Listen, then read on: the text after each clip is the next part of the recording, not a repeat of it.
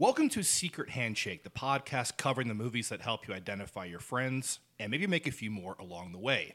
This week, Spine Number 46, 1985's Silver Bullet, and the cinematic TV and film adaptations of Stephen King, featuring werewolves, psychics, vampires, clowns, pets, pet cemeteries, rats, good kids, evil cars, evil laundry presses, New England drawls, working class heroes, crazy writers, crazy fans, and Gary Busey. Jacob. Yes?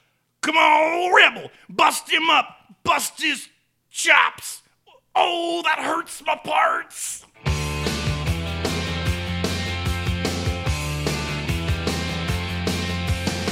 Under the October with the steamboats, ancient goblins and wallows come at the grand light making a sound.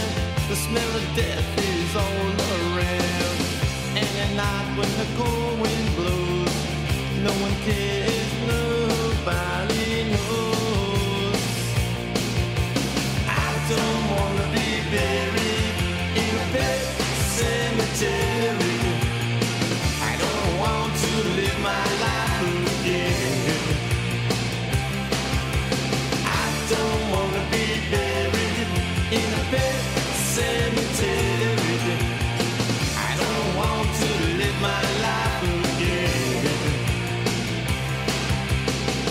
Fall addicted to the sacred place. This ain't a dream, I can't escape. Welcome back to another edition of Secret Handshake. I'm your host, Jacob Knight. Joining me, as always, is Martin Carlson. Martin, you ready to go to Castle Rock? Yes. Or Derry. Yeah, Maine in general, Yeah. really, where we're all going to just, affect the worst accents that you've ever heard. From Fred Gwynn to Tim Daly, they all trot it out, and it all fails miserably, but it's fucking hilarious the whole time. What is dead is better. Well, then, Lithgow basically just dumps it for the remake. He's like, I'm not doing that. I will not be doing that. Or maybe he just knew that he could never reach, Herman Munster's intensity with the Maine accent. Well, it's the first time I saw Graveyard Shift. Stephen Mocht is the bad guy, owner of the cotton mill. And I was like, is he from Romania? My friend was like, no, that's just a fucking really bad Maine accent. It's so thick, but it sounds European almost, Eastern European. Yeah, it's just he's out in the sticks, so he talks funny. Yeah, and it's real fucking weird. So, Spy number 46 this week is Silver Bullet. And Martin, you picked this one, and why don't you explain why? Because, I love this movie, but it wasn't the first choice I probably would have came up with if we were going to use it as a jumping off point to talk about Stephen King movies. Yeah, I mean, this is a secret handshake with me and many groups of friends through my life. My brother and I saw it when we were growing up, and we both loved Gary Busey from Point Break, and I think that next to Point Break, this is one of his best performances. It's very Busey, very funny, very weird, but also he's so charming in this movie. Like that one moment where they're having dinner and he's saying goodbye sober. He's like, "Goodbye, Janie." And he's just you can see it's Busey being Busey. So that's a big part of why I picked it. Is my love of him. Another one was at a friend in college, Adam Callahan, and he actually was working on a rotoscoped scene from this for a film class. It was the best scene in the movie, which I agree, is them all leaving the bar to go hunt the werewolf, and it's that amazing kind of magic hour sunset, and it's that really Stephen King small town feel. And then it's a movie that if you've been my friend and you haven't seen it, I'm gonna show it to you. I had some friends at Halloween a couple years ago. I've never seen it. Said, cool, we're watching it. Had our friend Daniel come visit. He'd never seen it. I showed it to him. It's one of those things that I have to show to friends of mine. And I think another reason, kind of sum it up, is that it's one of the most King movies because it was a novella first with amazing art by Bernie Wrightson. But him writing the screenplay, sometimes with obviously Maximum Overdrive where he directed as well, or other sometimes TV projects like Lizzy's Story, don't work as well with him at the computer trying to write a script. This one feels like you're living in a Stephen King book. It has the pacing of a King book. It has all the cheesiness just on full display. But also I think this works as a good monster movie and kind of that final, almost that Fright Night, Monster Next Door kind of '80s teen horror movie. Yeah, this was like an entry drug Yeah. movie for me early on because I saw it. Gosh, I don't think I saw the unedited version of this movie until probably 10 viewings in because I watched it on like TNT's like Monster Vision with Joe Bob Briggs, Yeah. or TBS, or one of those just afternoon matinee horror shows they would do in like October or whatever.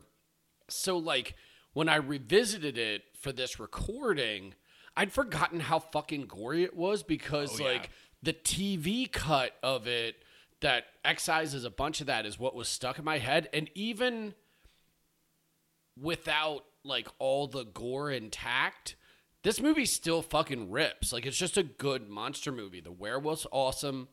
The cast is like uniformly ridiculous. Yeah.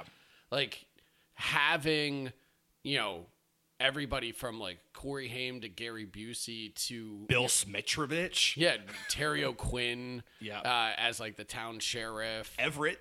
Yeah. So I mean, like it's an incredible assemblage of actors here, right in kind of this weird zone for them to where you can tell they're still like genre dudes, you know. But I mean, revisiting this with all the gore intact, like that first decapitation where he rips that guy's head off, I was like, oh shit, that's right. This movie's bloody as fuck if you watch the right version. Yeah, I mean, it starts out and it goes hard from the beginning, and it has like a lot of King stories and adaptations, like a really weird narration and voiceover. And this is one of the weirdest ones, I think, because of the ending.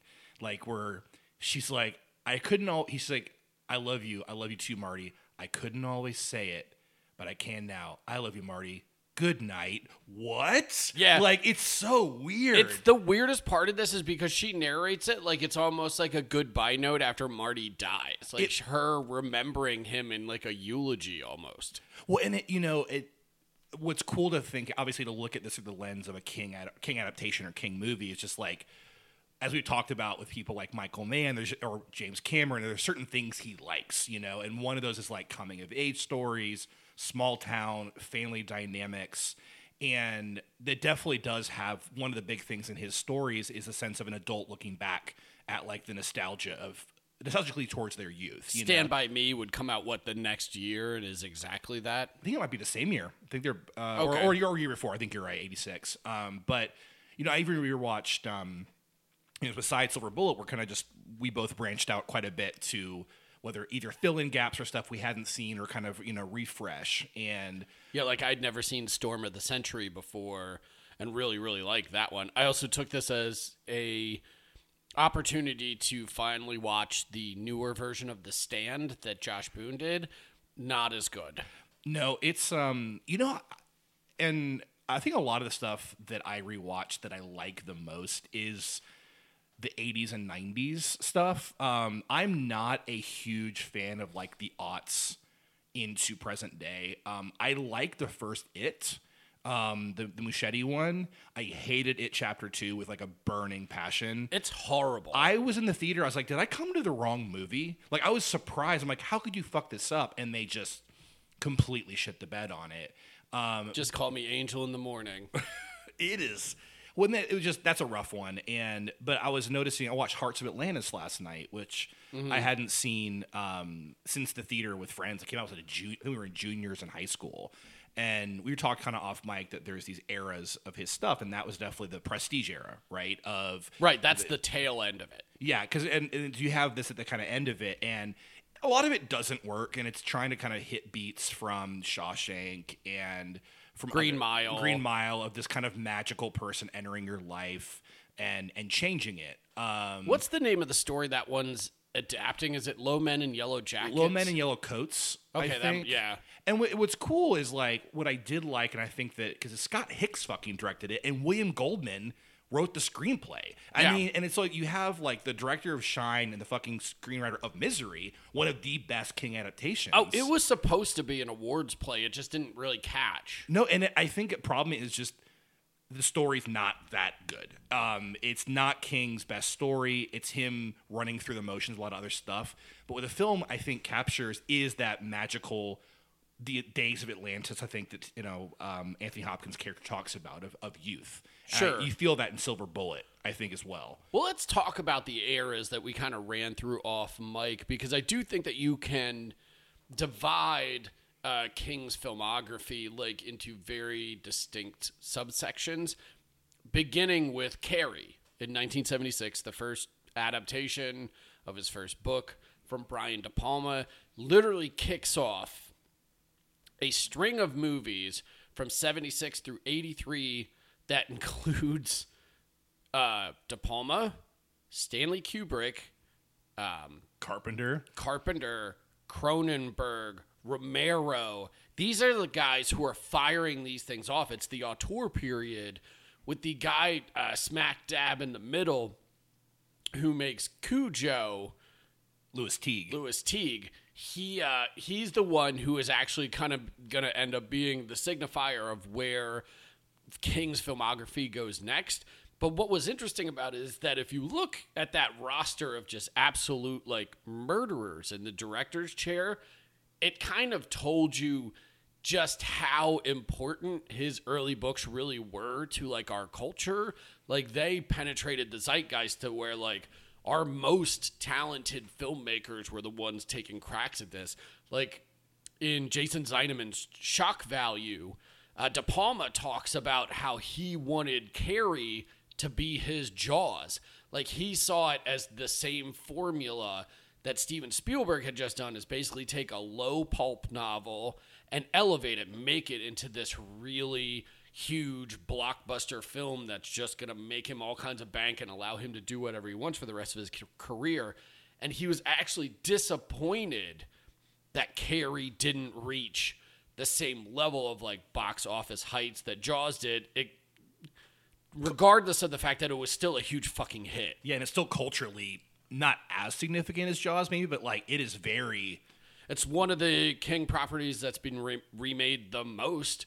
Between the original 76 and then you have the early 2000s. I believe Brian Fuller wrote that one. I think so. And then you have the one that was the TV movie with Angela Bettis. Exactly. Right? Yeah. And then the one with Chloe Moretz is like 2013 or something. Yeah, and that's Kimberly Pierce, who did Boys Don't Cry. And you have fucking Julianne Moore taking over the role that won an Academy Award for a performer who fucking frankly thought the entirety of Carrie was a joke and beneath her.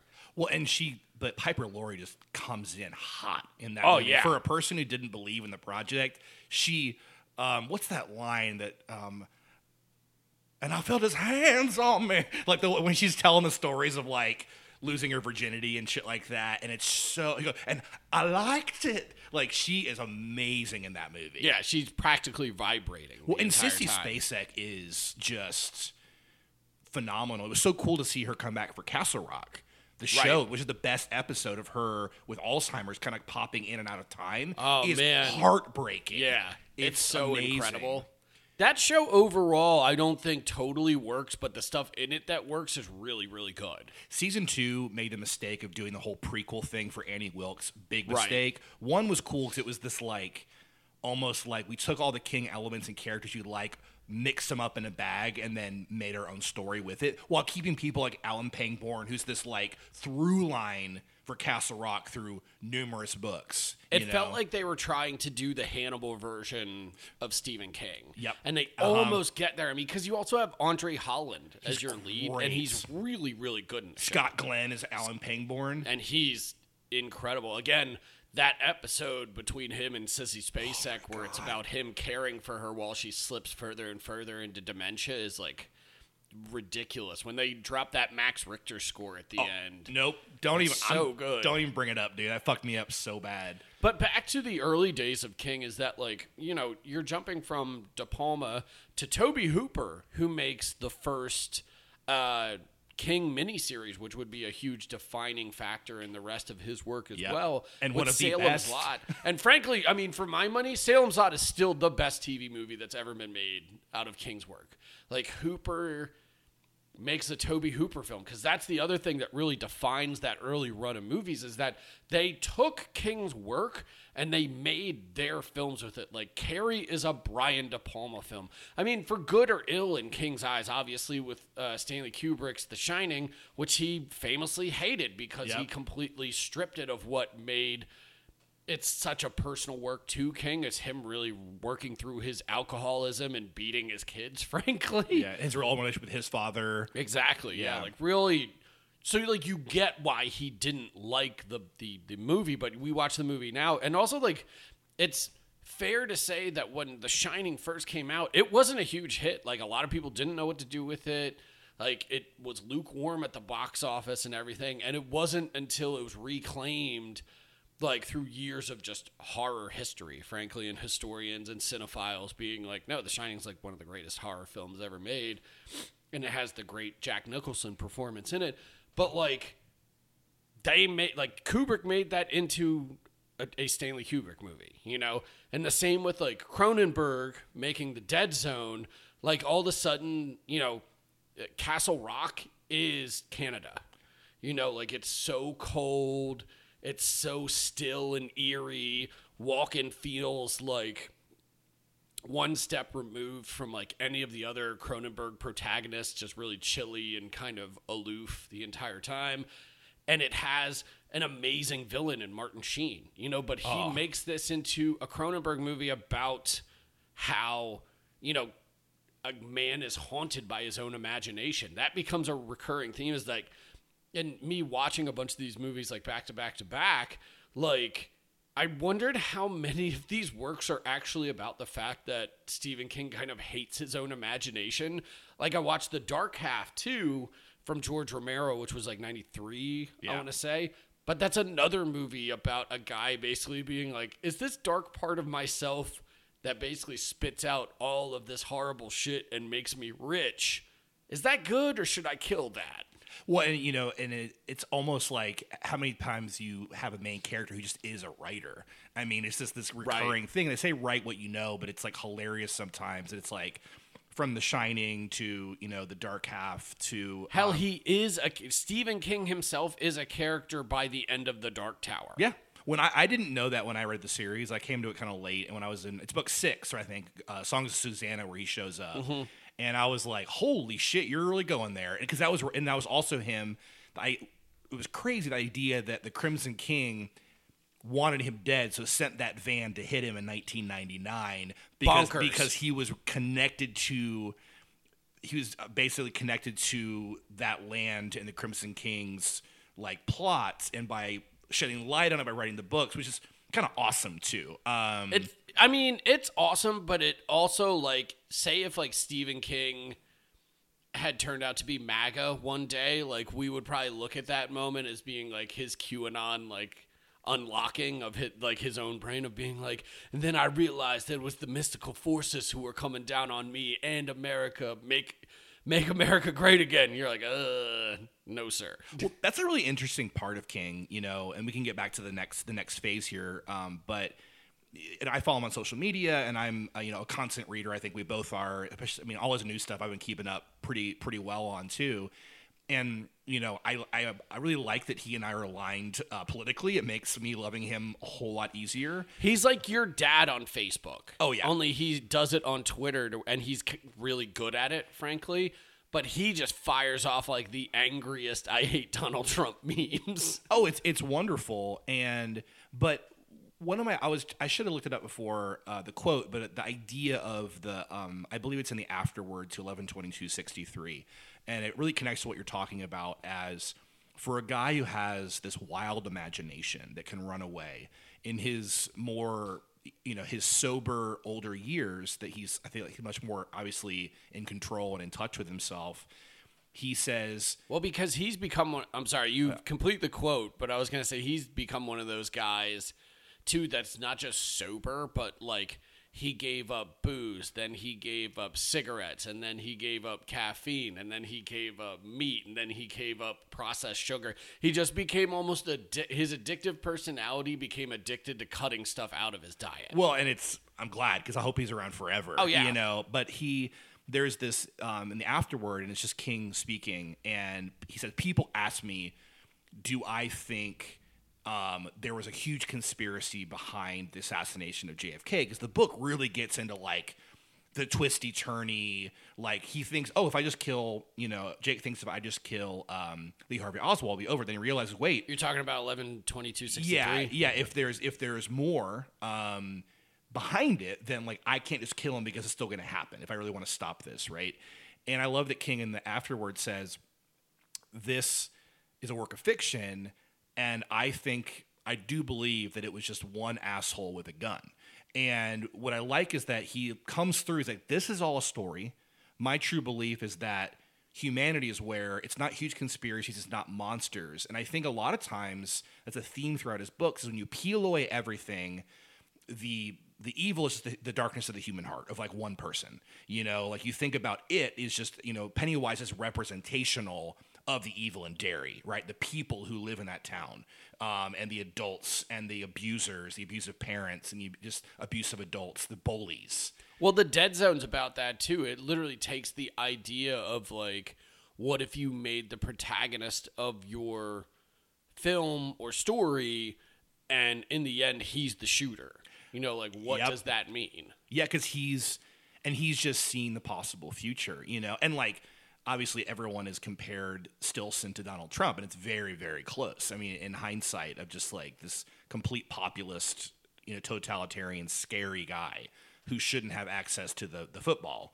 But it's also 1 degree removed from Trump in the same way that like King writing himself in the Dark Tower, if he leaned the other way, it would be like 1 degree away from QAnon. It's the same thing with like the protagonist of the Dead Zone, Johnny. Like, he's with the only reason we're on his side is that we know he's psychic. If you looked at from like an outsider's point of view of a guy being like, I was psychic and I heard Greg Stilson would lead us to nuclear war, so I shot him, they'd be like, that motherfucker is Travis Bickle. Get away from me. Yeah. Well, yeah, you're right. It's about the perspective, right? Perspective of us as the audience, but also like just King and how he views. And it's also, I think it's no accident his name is John Smith. Right. He's supposed to be this like almost the person you'll talk about in the paper on Monday. Exactly. And it's like, John Smith, what? He's just this kind of blank, and I think Walken is great in that. The ice, it's gonna break. It's an amazing performance, and a very I have warmed to it more and more as I've gotten older. I still consider it like bottom tier Cronenberg, but even bottom tier Cronenberg is like better than 95% of the stuff you'll ever watch, so who cares? Now, one of the cool things I think that helps you kind of navigate King's filmography is that you can find the endpoints in like these movements, let's say, and it's almost always when the material runs out. Because Christine is basically the last film in the quote-unquote like kind of auteur-driven like early run, and Carpenter didn't adapt the book. The book wasn't even done when he started making that movie, and he made it basically as a job that he needed to rebound after The Thing flopped so hard in theaters that he just took it to basically stay employed and lick his wounds, and he adapted more or less like an outline of what it is. And what's crazy about it is Christine's one of the best fucking adaptations, like easily top 5, maybe top 3 in the huge canon of Stephen King cinema. Well, yeah, I agree, because you were talking earlier about, or you're saying that there's these absolute superstar directors of the horror community adapting the most famous horror author of all time, or maybe the most famous author of our lifetime period in terms of popular, but there are certain people who I think they just get his sensibility and they align with it really well. And I think that Carpenter was one of those people. Like Cronenberg, I think pulls it away from the normal King universe. It's very much a Cronenberg film. While this is a Carpenter film, it also feels very King. You know what I mean? Like it really. Yeah. And I think there are two. Right down to the casting. The casting. Well, and also like I'm going to use a word that's one of your favorite words, but I think with King, it's texture. I really think that I was thinking why I love King so much and like why I keep coming back. And it's texture. It's the things that it's the worlds he creates. It's garages. It's like old storefronts, the old men out front smoking and talking. It's broken down bars, people having conversations. It's going to the drive-in to the late show on a warm night in Salem's Lot. It's all these like Americana, Norman Rockwell kind of images. And I think that to get the director of Halloween who understood the horror of mythic Americana with like one of his first films, he's the perfect person to do Christine.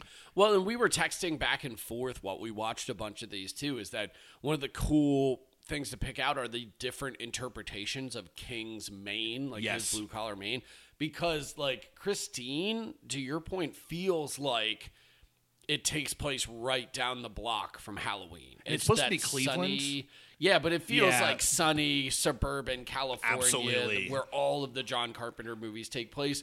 Again, like Cronenberg's take on Castle Rock is just Canada. You know, the Brood could be happening next door and it would feel the same, you know? And then De Palma is like...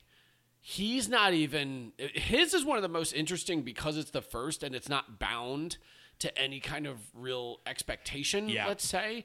But De Palma's just feels like a De Palma movie. It feels like it's just taking place at a LA high school. It's all sun-baked and weird. And then you get to... That's what makes all of the sequences in Margaret White's house... like so harrowing and weird and off-putting is because like they feel like they're taking place in almost an entirely different movie. Like that this little cave of like religious zealotry could even exist in this suburban, sunny, you know, landscape is pretty ridiculous. Yeah, and that's I like that idea that King, while he's so specific in his worlds, it is a place for like creators to play. You know, I think that there's still room for, you're saying, interpretation. Outside of The Shining, he's rarely precious about his stuff. Well, he's also known for being a really generous artist. Like he's one of the first people. He loves commenting on up and coming authors and putting, he's the one who famously, our boy Clive Barker. Yeah. I've seen the face Next Generation of Horror, and it's Clive Barker. It's like the new face of horror. Like he loves helping the next generation, and from everything I've read about films being, especially in his older age, like he's so positive and supportive. He's just like your cool uncle or grandpa who's like, "Oh, you're making my movie? That's more money for me." Like he's just super straightforward about it. Even Dark Tower, which is one of the worst adaptations of all time, of anything, like he not famously sent a message to the director of, "You remember the face of your father." It's like that's the nice thing you can say for the shittiest fucking. Maybe one of the worst adaptations of anything King has ever done. What a bummer that movie is, too. It fucking sucks. Well, and when you found out, when I was like, oh, wait, Idris Elba is fucking Roland? Yes. McConaughey is the Man in Black. Is Man in Black? Yes. And now they're finally, hopefully, knock on every piece of wood in this house, Flanagan, our dude, is doing Dark Tower, which for any minor fan of King... This is a big fucking deal. Well, the thing is, after Haunting of Hill House and Midnight Mass, but particularly Haunting of Hill House, the first miniseries, is the most King-like because it's essentially just his adaptation of it without being it itself. But like the jumping timelines, the jumping to different environments and parts of America and the world and stuff, like he's so suited for the epic nature that still remains really intimate. Like Flanagan's perfect for Dark Tower. The macro and the micro too, of the really complicated mythology, but the ability to also find the humanity, right? Between the quartet. Think about how amazing all the New York sequences in Drawing of the Three. Drawing of the Three. The second one, are going to be when he has to go find Eddie and stuff. When he's butt fucking naked. Yeah, and he has to do those shootout with the mobsters and That's shit. my favorite scene in the whole series. It's so good. Or when he's smuggling the drugs on the plane. Like, those feel like they're tailor-made for Flanagan to adapt. Well, and it's funny because, like, when they interviewed JJ and, like, Damon Lindelof, like, what's your biggest inspiration for Lost? They're like, the Dark Tower. Yeah. It's like, duh, all the flashback stuff of like who you were that got you here, and with Flanagan it works better because it's so much more contained. But moving on to, before we move on to the next section, I think Cujo, though, really out of this group, because it's 83. Well, let's use that as a jumping off point, Okay. because Louis Teague is the connective tissue that unifies the first kind of auteur-driven run with what I've playfully labeled the Coke Nose 80s. Yeah. Because he directs not just Cujo, with Jan de Bont, of all people. Oh, what a gorgeous movie. Shooting this killer dog film, which I still don't love, but like I've warmed to even more. But yeah, to your point, like, looks fucking incredible. Like, there's no reason why Cujo should look that good. But also, Cujo is one of the great kind of representations of the different kinds of adaptation. Because like Kubrick obviously famously changes The Shining and makes it a Stanley Kubrick movie, cuts out most of the alcoholism and abuse stuff and just makes it a straight up like abstract ghost story. Or like Cujo is pretty word for word the book, like right down to all of like the weird melodrama that populates the majority of this novel that King doesn't even himself remember writing because of all the booze and cocaine that he was on at the time. But like, it keeps all of the melodrama, like the cheating wife, the guy, the ad man, like having the blow up at the cereal company, and then like a killer dog just like kind of comes in through the back doggy door.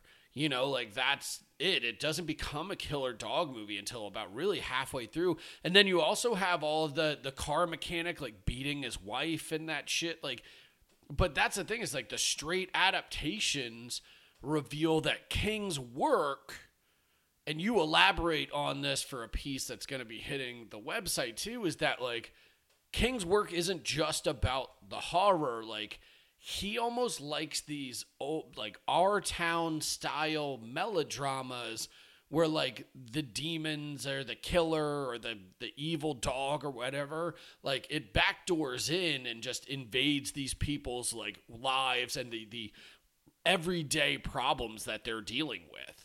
Yeah, because King is, one of the reasons I think I do love his stuff is that it is the worlds he creates, and it's not, he doesn't create the most like complex horror mythologies compared to, besides Dark Tower, which is more sci-fi, that kind of complexity. But you think about Clive Barker, and Clive Barker has this really intricate, like multi-layered stuff with like the Cenobites and a lot of his horror, right? King it's the people first, it's the town first, and it's, like you said earlier with Jaws, connecting to De Palma, it's like, here's this lived-in town, and then a monster arrives, and or it comes from within the family, but he really, you could tell. That's why I think he could so easily pivot to non-horror, because all he has to do is take the monster out. Like, you think about like Dolores Claiborne, like it Silver Bullet. You could take the werewolf out of the movie, and it's about a kid dealing with being, being handicapped, disabled, and having a drunk uncle who he's trying to have a relationship with. Growing up with a sister who doesn't like him, stumbling on infidelities randomly happening in his town. Yep. Getting into it with the local priest who's trying to like save his soul, but is really a werewolf. Yeah. I mean, that's where the weird shit comes in, is that all of a sudden it's like a werewolf movie, but it does the interesting thing of retaining the structure of that original novella and the Bernie Wrightson like art that went along with it, is that it was, because the original novella was Cycle of the Werewolf. Yeah. And each chapter, if I'm recalling correctly, is a month on the calendar. So you have January, it's this murder. February, it's like a Valentine's themed murder, yada, yada, yada. Because I remember February being the one where he tears the woman's face off who's got pregnant and is like taking the pills to kill her baby. I used to sneak into the adult section of the library and open that. My parents wouldn't let me check it out, but I would, like, when they were in someplace else, I would go look at the pictures real quick. Well, that's the other thing that the movie captures from the book, and I didn't think about it until I watched this unedited version and again was commenting on all the gore, is like, The Wrightson art is mainly just the werewolf coming in and trashing people's faces. I actually got to hang out with Bernie Wrightson's son on a film shoot, and the nice guy. He's a filmmaker as well. But I ended up just talking to his dad. Talking to him about his dad and about Swamp Thing, and about Cycle the Werewolf, and he's the coolest guy. But yeah, no, I think because Wrightson also did Creepshow. He did some work on it, yeah. Well, he did the comic adaptation, I believe. Right. Yeah. But yeah, no, I mean, you think about some of his stuff that actually, I mean, there is a somewhat supernatural feeling to Stand By Me still, underneath it all, of a mystical sense. Sure. But it is still like a straight up coming of age story without a monster. Yeah, and that's the thing is, again, it's when we start to run out of material because, in this second phase, it really begins with Children of the Corn, Firestarter from our boy Mark L. Lester, Cat's Eye, where Louis Teague comes back and directs that again, Silver Bullet, our movie of the week with Dan Attias, who would go on to mostly direct a lot of TV and HBO type stuff, Maximum Overdrive, this is where the Coke Nose 80s era peaks for King. Oh, yeah. Because they you let have him direct King it. high on cocaine, not just directing the movie, which by all accounts was a massive shit show, but also being the face of those fucking insane trailers. I'm going to scare the hell out of you. Yeah. What? Obviously high out of his fucking mind. But this movie's insane because, again, it has this insane, fucking cast with a crazy-ass premise of trucks being taken over by aliens or something and coming alive and killing people, all while AC/DC plays. Sure, why not? Well, and that was because most of those were produced by Dino De Laurentiis. They had this union where I think Dino was one of those people who would buy a property or buy the rights to something and then milk it for all it's worth. Well, you have that twice in his career. Dino De Laurentiis was a big one on that because he does Silver Bullet as well. Yeah. But again, you watch the material run out because after Maximum Overdrive, it's Stand By Me, pretty much the first adaptation that doesn't have any horror in it whatsoever. So you've kind of run out of horror novels at that point, and they're actually trying to take his work in a different direction. And then you have a Return to Salem's Lot, which is just Larry Cohen making shit up as a sequel to Salem's Lot. I actually kind of like this movie. It's super idiosyncratic and fucking weird, and plus it also has Sam Fuller as a vampire hunter in it, so you can't go completely wrong. But yeah, it's fucking weird and doesn't fit with the rest of this filmography. And then the last one is The Running Man, and the first adaptation of a Richard Bachman book after Bachman was pretty much outed as being an alternate pseudonym for Stephen King to write under, to write stuff that almost didn't quite fit what he was known for as the king of horror. Well, I don't know. I mean, I'd love to do more research about the now they advertise that film as a Stephen King thing because they're trying to now that he's hot again or really hot. But I don't know if they pushed it too hard because you got Arnold as your lead. Do you also need Stephen King? Or are you going to confuse people, right? Because wouldn't you rather be here's this Arnold sci-fi action thing the same year as Predator versus wait, it's a Stephen King movie? Especially because the last ones weren't that maybe as well received. Because I don't think Maximum Overdrive was that well received critically or financially. No, it didn't do well. Yeah. So maybe people were trying to move away from that a little bit. Well, I just think it's interesting because Bachman is basically outed in 85 as being an alternate pseudonym for King. And then you get Running Man. It's the first time that they adapt one. His name is on it as Stephen King, not Richard Bachman. It's Richard Bachman in the credits. Oh, is it? In the opening Bachman credits. In the credits? Yeah, I'm 99% sure, but we can check on They that. may have changed it in later editions. I'm not sure. Yeah. I'd have to look at it too, but I swear it was. But either way, they made a movie that it doesn't, there's no Stephen King book. They just adapted something else.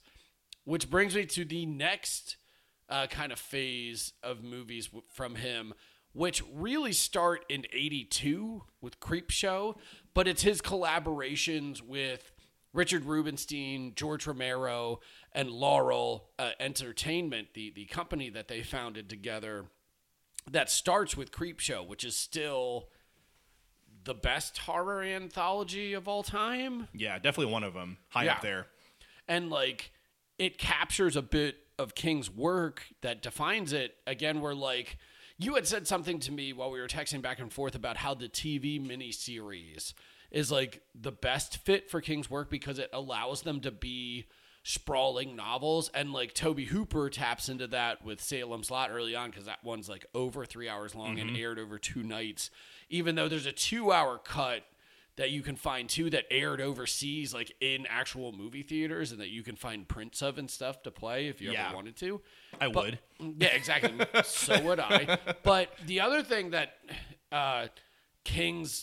defines King's work is the short story. Yeah. And the collections of stuff like Night Shift, Skeleton Crew, Nightmares and Dreamscapes, like the classic anthologies of his short work. And then, like, Creepshow is tapping into that, and something that would define his work going forward is, even in the cinematic realm, is because there are so many short films that are just adapted from his work, starting in the early 80s when you have the Night Shift collection of short films, too. And then there's also, like, just one-off independent things just running. There's a Children of the Corn one in the mid-'80s. Like, there's a bunch, like, scattered through. But once the Dollar Baby series comes out, like, good, like, there's so many adaptations of, like, it's like 200 Survivor type. It's like 253. Yeah. Yeah, like, it's crazy. and Kane Rose Up is 2 pages long. Exactly. It's about, obviously shooting, it's not the best. He has a couple things like that, like his book Rage from Richard Bachman, which he disowned and is no longer in print because it's basically about a school shooting. He's like, I don't want to. Well, Apt Pupil. Yep. That has school shooting in it too. Exactly. Ends with a school shooting. And that one fits into a different era.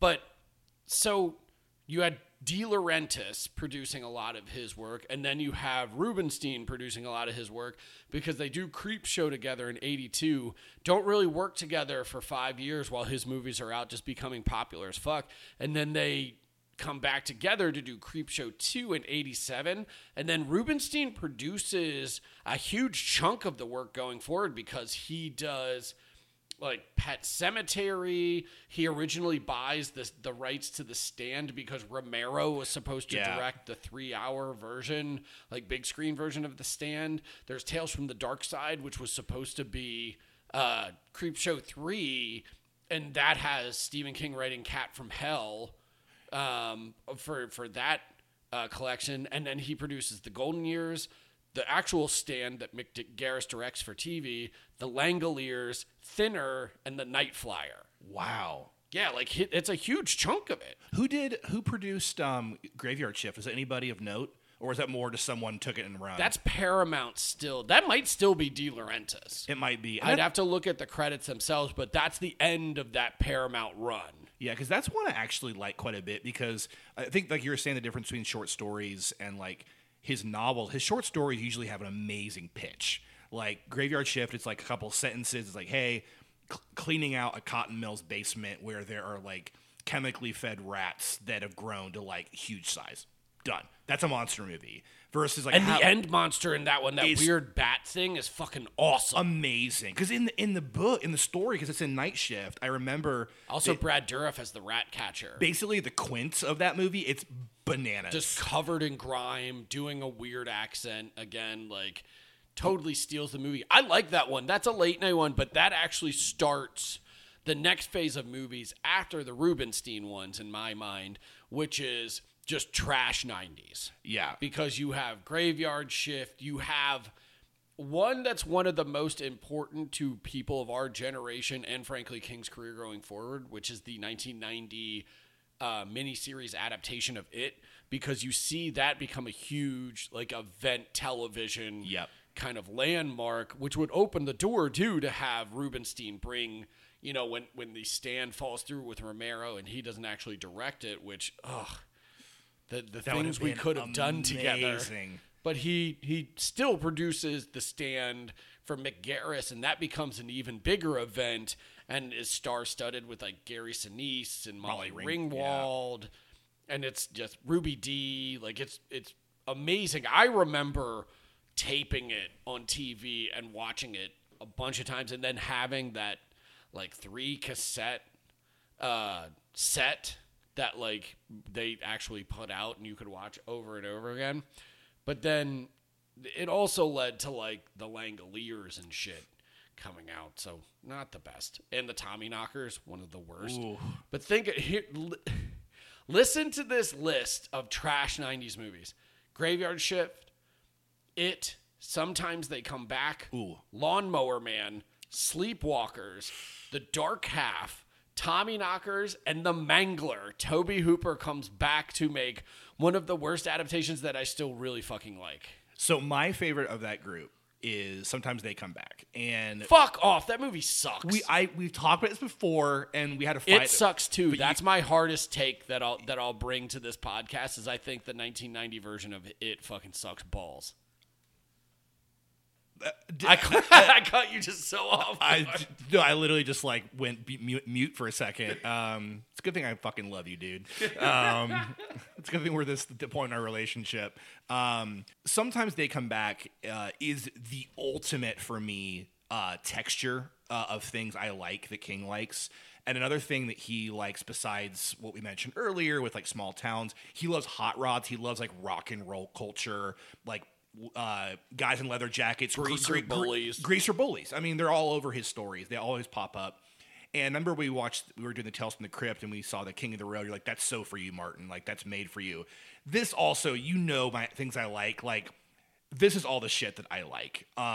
And it's a ridiculous movie. You got Brooke Adams coming back for her second time as, a character in a King adaptation. It's almost like a TV movie. It's that kind of quality. Tim Matheson is your lead.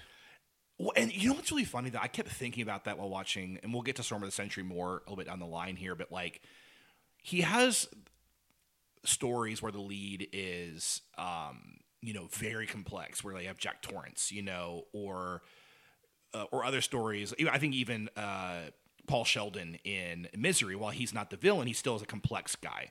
A lot of King complicated. There's a lot of his stories though and adaptations where he literally has almost like the equivalent of like a lantern jawed hero. I mean, like Tim in what's his fucking name? Not Tim Matheson. Tim Daly. Tim Daly. Like Tim Daly is the ultimate of that, of just like a good small town guy with like no complexity whatsoever. It's the $8,000 you pay me a year to be the constable. The constable here. Now you all gotta calm down now. And King, he'll have these just like his maybe like ideal version of himself. Is like, that's what I want to look like and what I want to be like, But this one, Matheson is definitely that kind of milquetoast kind of lead. School teacher. He also has a history, that Jack Torrance history of like he hit a student. He's kind of on kind of like pins and needles about, can I keep my job? Double secret probation. Yeah, has a history of alcoholism as well. But I just like the pitch because that was also a short story, right? I believe that's also Night Shift, of just like, imagine you were partly to blame for the death of the bullies who killed your brother. You're a teacher now, and one by one, kids are disappearing in your class and being taken by these ghosts. Like, that's a great fucking pitch for a story. I probably watch it maybe once a year. I know, I just like it a lot. And it's the kind of thing I want to write. Like, I like that small town hot rod monster stuff. Sure. I love the souped up kind of evil devil car that they drive. Again, I like the texture of the story. Sure. But I think Graveyard Shift as well, again, out of that group, is just kind of a banger of a little horror movie. Like, it really works on its own merit. I love the look. I love the whole design of the sets of like those kind just of covered in muck. This cavernous, everything's wet. Yeah. And again, Stephen Mocked just eating scenery and doing his thing. Now talk to me here. Lawnmower Man and Sleepwalkers. Where do you fall on these? I mean, the best time I had watching Sleepwalkers was with you. Oh, when we got real fucked up and watched them on Halloween night? We were like, I was very drunk, and that helped. And we were laughing. Like, it's a funny movie. Like, it is so bad it's good at moments where it's like really weird.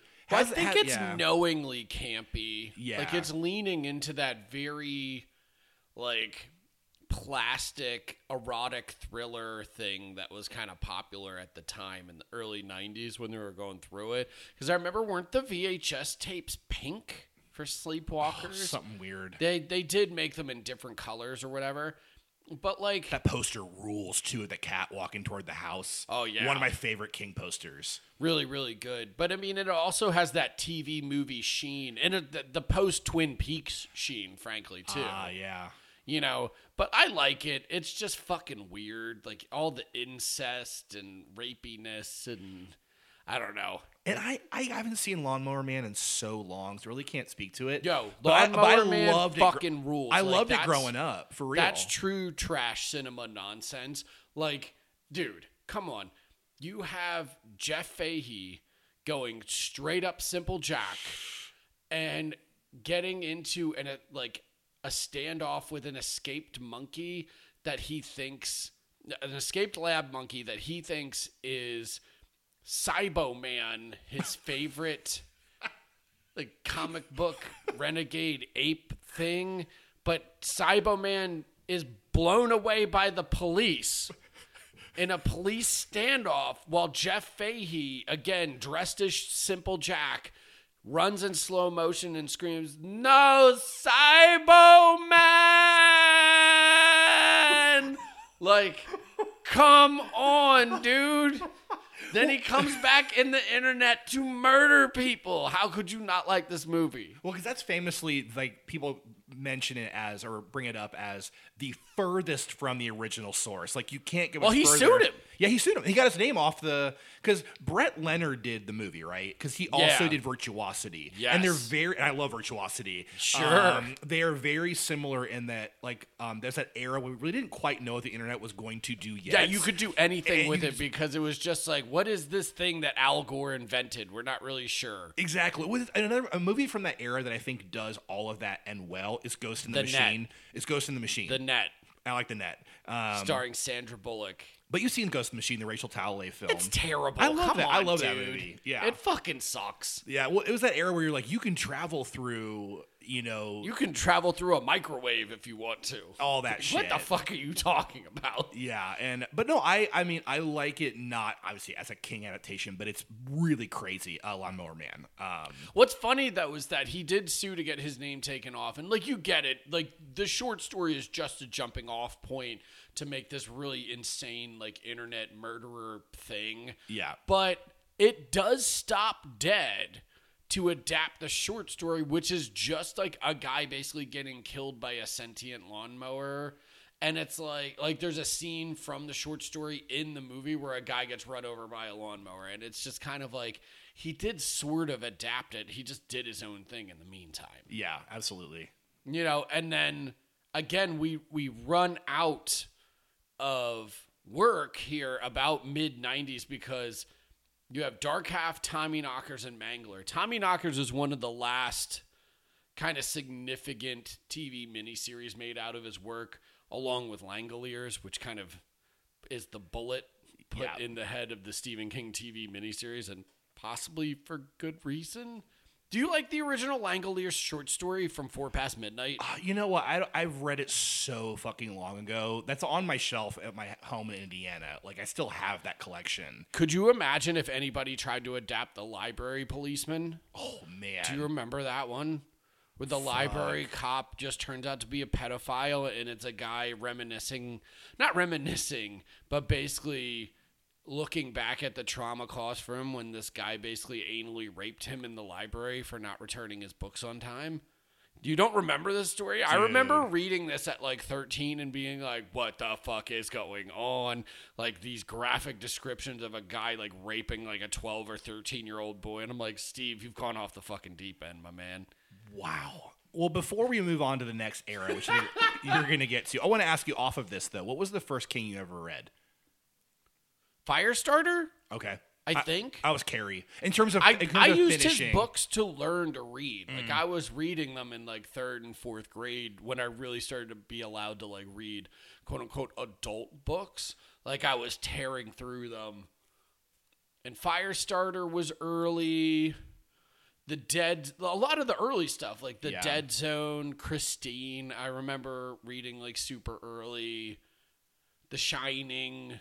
My mom actually subscribed me to that like Stephen King book club. Fuck yeah. Where you would get, I'm so mad, like, this is a longer story for another podcast, but I used to have like a whole collection of Stephen King hardbacks and like first editions and whatever, and they got lost in a fire that an exchange student who was staying in my room lit and burned up all of my Stephen King books and my Fear Street books and like my Clive Barker novels, my comic books, like all of my whole collection gone. Dude, Yeah. that breaks my heart. Seriously. Me too. What's your favorite King book, period? It? Yeah. Yeah. Like, I think that's the one, or The Stand. They would have to knife fight, and I'd have to go back and reread them. Other one that I really, really like, The Wastelands, the third book in the Dark Tower so series, good. because, believe it or not, the first book that I read in the Dark Tower series, because my mom, again, like, she subscribed me to this thing, but she would also go to the grocery store and would buy me random, like, paperbacks and stuff, and she knew I liked Stephen Your mom King. fucking rules. So she just bought The Wastelands and brought it home, not knowing that it was like the third book in the series. I also didn't know because I was like 11 or 12 or whatever. And I remember reading it on the bus on the way to school and like how it like described all these characters of Roland and the woman in the wheelchair and like Eddie and like Susanna's the woman in the wheelchair, right? And it's like, and how they all knew each other and had gone through the stuff, and my like little brain even then is like, did I miss something? Did I skip? This feels like there's a whole lot of backstory that I don't know. And then they're attacked by that giant fucking mechanical bear in the woods at the beginning of the Wastelands. Love that shit. You know, we were talking about Bernie Wrightson and the illustrations for Cycle of the Werewolf. Yo, did you ever... The ones that I was addicted to in the library were when I started to get into the Dark Tower ones. It was- they it had was the big illustrated versions. ones Yep. that had the one-sheet illustrations that were like... Gunslinger paintings had of- it. Yeah, Yep. of like scenes from the book and stuff. Dude, those were fucking awesome. And they had a painting of the bear chasing Eddie like up into the tree and like half of its face being torn away and it looks like Terminator Bear. That shit was stuck in my brain like forever growing up. There's this really great book by Jeff Vandermeer who wrote Annihilation, and it's called Born, and it's about it's basically in this like post-apocalyptic society where there's a giant mechanical bear that's like even bigger than that one walking around the city, but people like jump onto it to get like supplies off his back because as he walks through he picks up shit. So he'll be like, oh, I need to get some more food. Oh, there's some stuck in his fur. That's like the whole book. It's insane. But yeah, so what you said about the library, again, I remember specifically where they are in the Franklin Public Library. Right. I remember like walking in where King was next to like all the other different K's, the L's, everything. Kuntz was right down the aisle from him. And I remember like looking through the books, and I was too young. And we had a friend, a neighbor up in Wisconsin in the summer, Jim Krems, who was just a voracious reader of all paperback. And he would always just like oh, take this home. Like, here you go. And I remember we would go to the library book sale on 4th of July in 3 Lakes, Wisconsin. And you go in the basement, and it was all their stuff they were getting rid of. And my entire King collection is still from that book sale. Every year I would go, and for a quarter... just pick up these like first edition kind of ripped up paperbacks, but they're well loved. And that's where I first got Salem's Lot. And that's when I fell in love. That's your favorite, That's my right? favorite book, period, of all time. Like when I fell in love with King was reading that in my parents' cabin. And I was like, because that very much like what we're talking about with his small towns feels like you're living in a small town with these people. It really takes its time for the evil to get started. And again, it's not about the horror for me. Like, the vampire stuff's great, but it's also like I'm just cool hanging and like living in 1976 fucking Maine. Well, that's what's great about the full 3-hour-plus cut of Yeah. the Tobe Hooper miniseries is that he's allowed to, like, just kind of hang out in that town. He's allowed to get into, like, the writer being there. And Bonnie Hunt is the... Bedelia. Bedelia, that's it. Bonnie Bedelia from Die Hard is, like, the love interest. She's and she looks gorgeous great in it. this. James Mason as the weird, like, Renfield... Mr. Stryker. Like, yeah, keeper of the vampire. At and, like, full nebbish James Mason. he's great. I mean, he's like North by Northwest level of, just... But that's another one that feels distinctly like a Tobe Hooper movie. Like, he still is hanging out, and he's such a, like, strange stylist, and things feel a certain way. And, like, that scene where the kid floats back Yep. and the fog takes over and tries to lure his brother out of the room, like, oh, my God. Yeah, well, I mean, to our conversation about adaptations, I mean, like, a lot of the imagery we have from King is from the movies. It's not from reading, right? Like, when I think King, yeah, I think of the books I love, but it's also, like, that is one of the best King shots, period, is that scene. I think a lot of people talk about, I was completely terrified by that as a kid. I was terrified as a kid. You know, I think I actually saw that miniseries before I read the book. But I mean, for me, Pennywise coming out of the drain in the TV movie when the kid's in the shower, because I was afraid of like the shower growing up, and it was like him just kind of stop motion, like pulling the drain apart and coming through it. That's the thing, is that I think the It miniseries sucks, but Tim Curry's Pennywise is iconic for a reason. Oh yeah, You know, like, he's great in it. I just wish I liked the rest of the movie. I think I'm unfair, is why I also lean towards that one being my favorite book, is because I was so revolted by, like, that adaptation, because it cut half the stuff about the book that I liked out. But it also did show the one huge gaping flaw of the book. And honestly, the later movies, the huge or Andy Muschietti adaptations, do reveal that the second half of that book is not nearly as good as the first. Yep. Well, and you also need to be able to cross-cut, you know? Yeah, and, really and, well. And the fact that he's like, no, we're going to do it in two pieces, is they still had to do, like, they had to write new flashback scenes, because it doesn't work with just having the things happen. Right. Like, it's all about how the memories it draws up, which, again, is pure King all the time. Yeah, the only person who's learned how to do that is Flanagan. Yeah. Like, the fucking flashbacks and the impact that they have on the adult characters in Haunting of Hill House is, like, impeccably done. I mean, the episode where it's 4 shots. I mean, the way that you're going back and forth through time, you know, and time is melting around you. It's like, oh, the way that, like, when you have memory, like, time doesn't mean anything, you know? And the ghosts in that one resemble what Pennywise did, possibly even better than what Pennywise did in the It adaptation, is that it manifested the actual fears that were haunting the individuals. Like, all of the addiction stuff, where the ghost is basically like the monkey on his back the entire time. The one where it turns out that Nell is the bent neck lady, is haunted by herself, her own future death. Literally one of the most, like, devastating reveals I've ever seen in, like, any kind of, like, long form storytelling period. But that felt like Flanagan taking the right lessons from the stuff that he read and just making his own thing with it. Yeah. You know? But now, what's interesting about this 90s period that we just kind of called 90s trash is, at the same time, there's this active effort to reclaim King's work, and it frankly starts in 1990 with a movie that would win Academy Awards, notably for Kathy Bates, and that's Misery. Misery is, like, the first... I guess Stand By Me is technically the first, like... And same director. Yeah, Rob Reiner, like, coming in and doing, like, the first, like, I'm going to do the non-horror King book. Like, I'm going to do the serious one. And with Misery, even though Misery on the page is much more hardcore and kind of unhinged, frankly, because, I mean, like, in the book, she, like, blowtorches cops and shit, if memory serves. And she cuts his feet off, doesn't hobble Cuts his feet off. Like, it's much more extreme, where in this...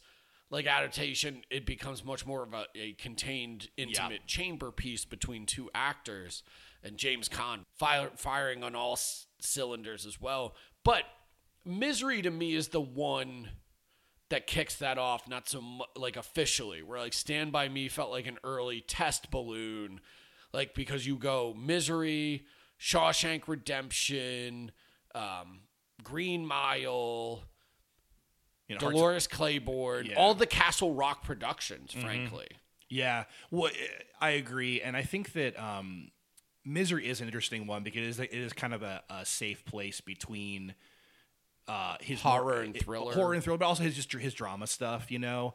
And like you said, it is, I think, a lot less shocking and kind of insane. That was also, I believe, one of his very coked up books when he wrote it. That era where he was like, I don't really remember a lot what I wrote. And I actually really like that book because while it is very meandering, as King can be, it does have the feeling of a nightmare, that kind of when you are like in your dream and there's a monster in your room, but your like feet are made of lead. It has that feeling, right? Of like, you can't quite get away. And every step he takes forward is like 2 steps back.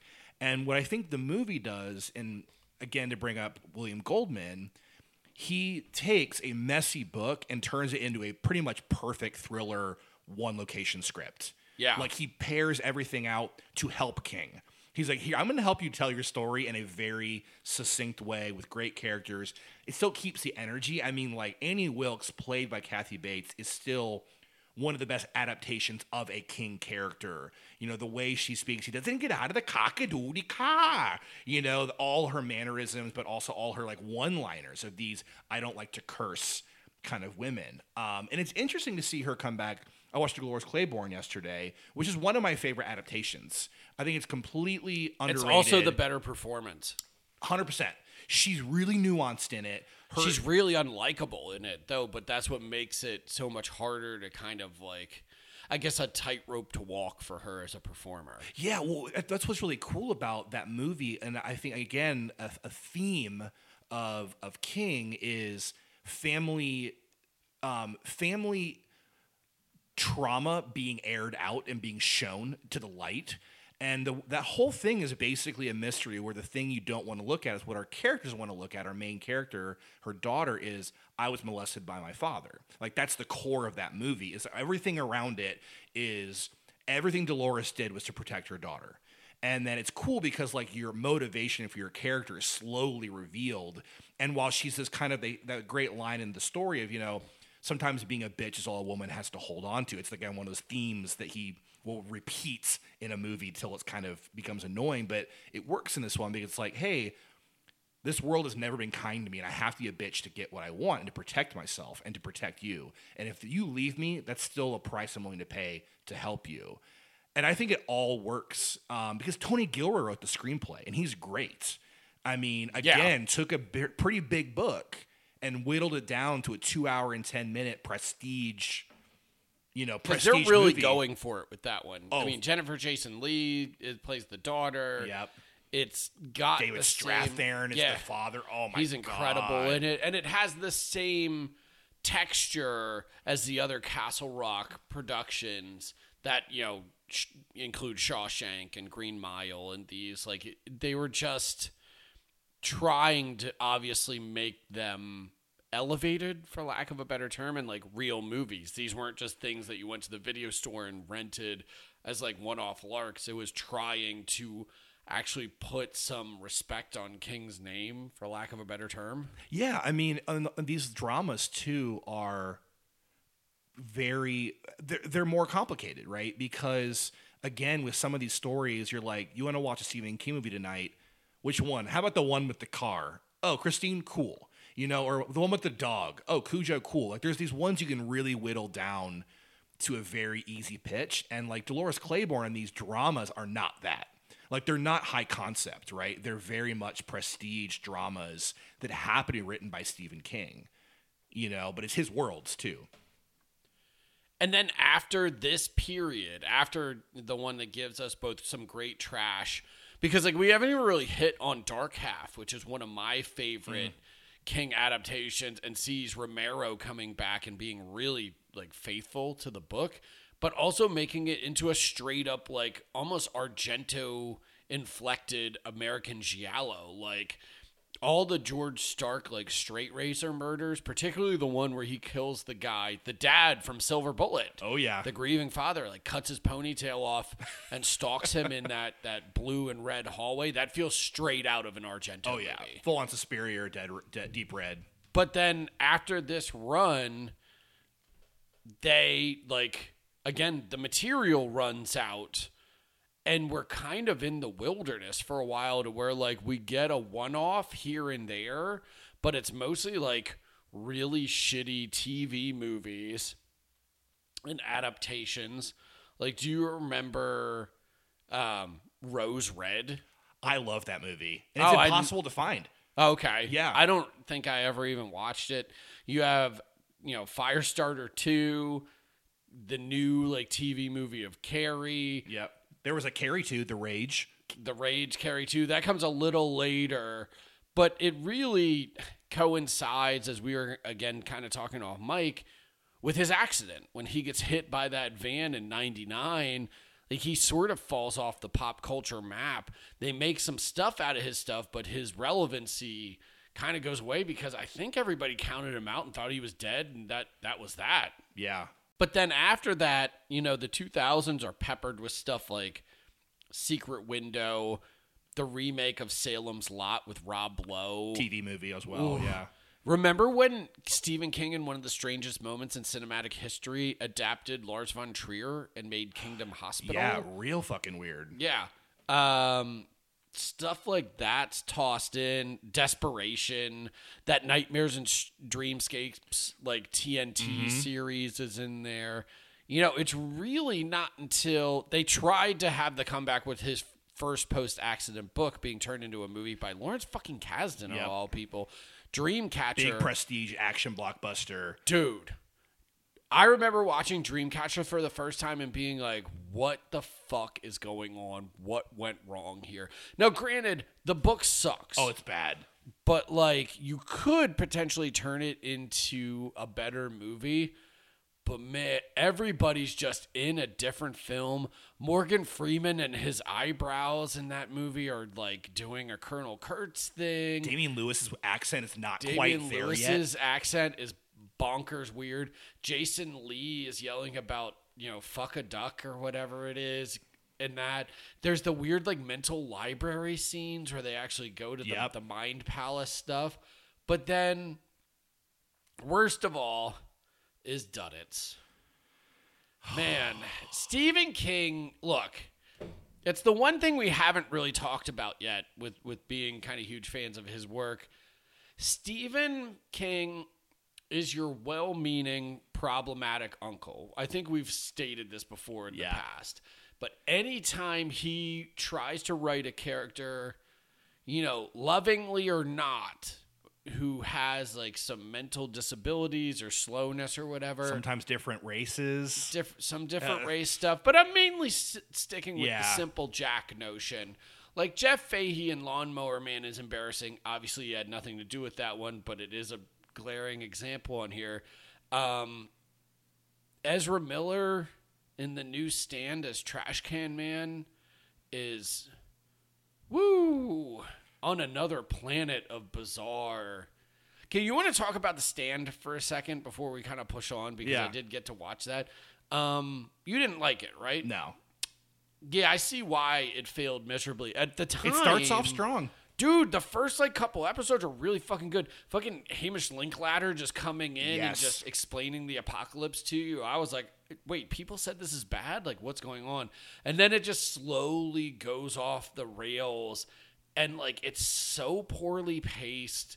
The time jumps don't, like, make any fucking sense. Like, there are times where you're watching it, you're like, wait, which timeline am I on now? Because, like, they're edited in such a haphazard way that it's hard to even keep track, even as somebody, because, like, Carrie tried to watch it with me and she'd never read the book, and she was watching it and she couldn't keep up with when things are happening, where we're supposed to be, whatever. And I realized that, like, the only reason that I did know why I knew what was happening was because I'd read the book a few times and, like, had familiarity with the source material. If I hadn't had that, I think I would be just as lost as she was. Like, it sucks. Fucking Alexander Skarsgård is completely wasted in that. Like, you would think him as Randall Flagg would be perfect casting, but he almost seems just completely bored in it. Nat Wolff's weird white pimp thing that he's doing, like, it's a mess. It's messy, and it's kind of a weird time to be a King fan too, because it almost reminds me of being an original Marvel fan, where all of a sudden it's like really, really, really popular. And if you're a fan, a lot of you're like, I'm not sure I like exactly what they're doing with this, but I'm glad it's getting attention. I feel like it is like the Iron Man of Stephen King movies, where it's like this runaway hit, and it's like, oh, we didn't realize he still had these legs, you know. And I think after they started just like really adapting and trying, you know, more stuff, putting stuff, more TV shows like, you know, Castle Rock, like Lizzie Story on Apple, and also a Prestige, you know. But Prestige, back to Duddits. Okay, sorry. Let's talk about Duddits. Duddits, like Claudius, retard aliens. That's what's going on here. Man, Steve shouldn't write this. No, it's, and you said it's well-meaning. It's very similar to Holly in the Bill Hodges trilogy, I think, where he's like, I have a great idea for a character, and she's on the spectrum, but she's also going to be a detective. And I'm like, cool. Are you really the guy to write this? And in that same series, Are you sure? do you really want to do this? And in this series, you also have his African American like neighbor who ends up being one of his like people in his Finders Keepers group, you know. And also they have this relationship, Bill Hodges and him, where they kind of do a step and fetch it routine with one another. I'm like, why are you doing this, Stephen King? Why are you making it weird? He can just be the kid's friend. There's nothing else you have to do. And I'm like, just stop. It's like that Tom Segura bit when he's like, if my dad sees a black guy, shut it down. Yeah, we're just kind of two Diet Cokes. We're going to close this up pretty quick. But yeah, like during the 2000s, it's really a fallow period for the King adaptations. I think partially because he's gone and not as in the public eye, and obviously not producing as much work or whatever. So there's probably some like, we need to respect this, yada, yada, yada. And times just moved on. But then you get to 2007 where The Mist and 1408 come out, and it felt like King was back all over again, particularly because of The Mist, which is so fucking good. And it's Darabont. You know, you Darabont got the shooting with his shield crews, like, so it's all fast and loose, but like him doing the really hard Lovecraftian horror and really getting to adapt a story in a way that he hadn't before, because he'd always been the prestige King guy. Yeah. I didn't like it the first time I saw it. I like it a lot more now. The black and white version is really amazing. The edit they did of that, they can get it on Blu-ray. Yeah, it is really neat. But I mean, the famous ending too. That it's not in the story, but the King is like, I like that ending better. You know, I think it's absolutely brutal. I love the Lovecraftian like spider monsters coming out of the mist. It's a really nice pared down little thriller too. But yeah, then we lose touch with him again for like 8 years. There's a bunch of short films. There's a bunch of stuff being optioned. And then there's some like series out there, because you have Under the Dome, Haven, 11/22/63 as a miniseries. But then you also have like fucking Cell with John Cusack and Samuel L. Jackson. I mean, it could be argued that this is also the period when most of his books in this time are terrible. Yeah, and he sells a shitty book. Like, he sells a bunch, but it's still just sort of like, this is bad. Do we really like Stephen King still? And maybe that's why his movies just weren't as viable anymore, because he just wasn't. He didn't have the culture by the stranglehold, like he did in the 70s and 80s. Yeah, I would agree, because you have a lot of he was releasing. I remember were short story collections again. It was like just before sunset, or like Everything's Eventual, all these like series of short stories, and that's why you get 1408, where you get Secret Window and films like that were just pulled from these kind of lackluster short story collections, and none of them stood out with like, oh my god, it's a great idea for a story, you know. Now 11/22/63 I think was one of the ones that kind of got back into him, I thought that was like wow, Good ass book. Great book, and I was like, is this going to work or not? The book really works. I don't like James Franco that much, so I don't think he's the best choice for the main character. But like, there's some great stuff in the series too. He's an odd choice, but I loved Franco as an actor at the time. Yeah. Now we can't really enjoy his stuff because he's a total fucking creep. Thanks a lot, James. But yeah, I was actually a big Franco defender and liked the miniseries 11/22/63, and like, but that's the common complaint, or people couldn't get over Franco just being in the lead. But the rest is a pretty faithful adaptation. Yeah, good budget behind it. Yeah, it looks great because that's JJ producing it again. But then I do want to talk about, before we kind of wrap up and get to questions, one of the other things is that, like, and it starts kind of with our boy, like, reclaiming King, and that's with Mike Flanagan doing Gerald's Game for Netflix. But it is interesting to me that a lot of King adaptations now just go straight to Netflix. Gerald's Game, 1922, In the Tall Grass. And even, like, what's the Hulu series? Mr. Mercedes is now going. It was originally on something else. DirecTV, I think. Epix or something like that. Yeah. DirecTV, I think you're right. Yeah. But it's all, there's a parallel here to the stuff that was being released in the 90s, is that they were a lot like programmers and shelf stuffers for like video stores. And that's where like a lot of our fascination and other people from our generation's fascination kind of cropped up with King's like movie work. We're watching it on cable, renting it at the video store. Like, it kind of had a totally separate life outside of the theaters.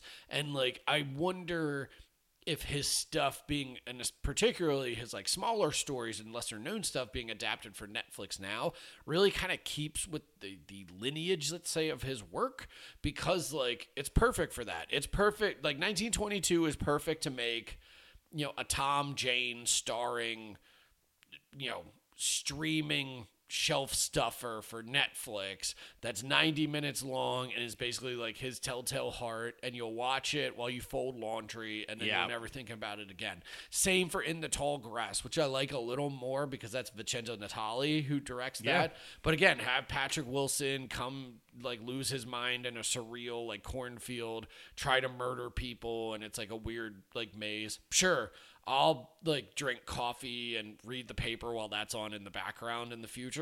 Like, it's totally fitting.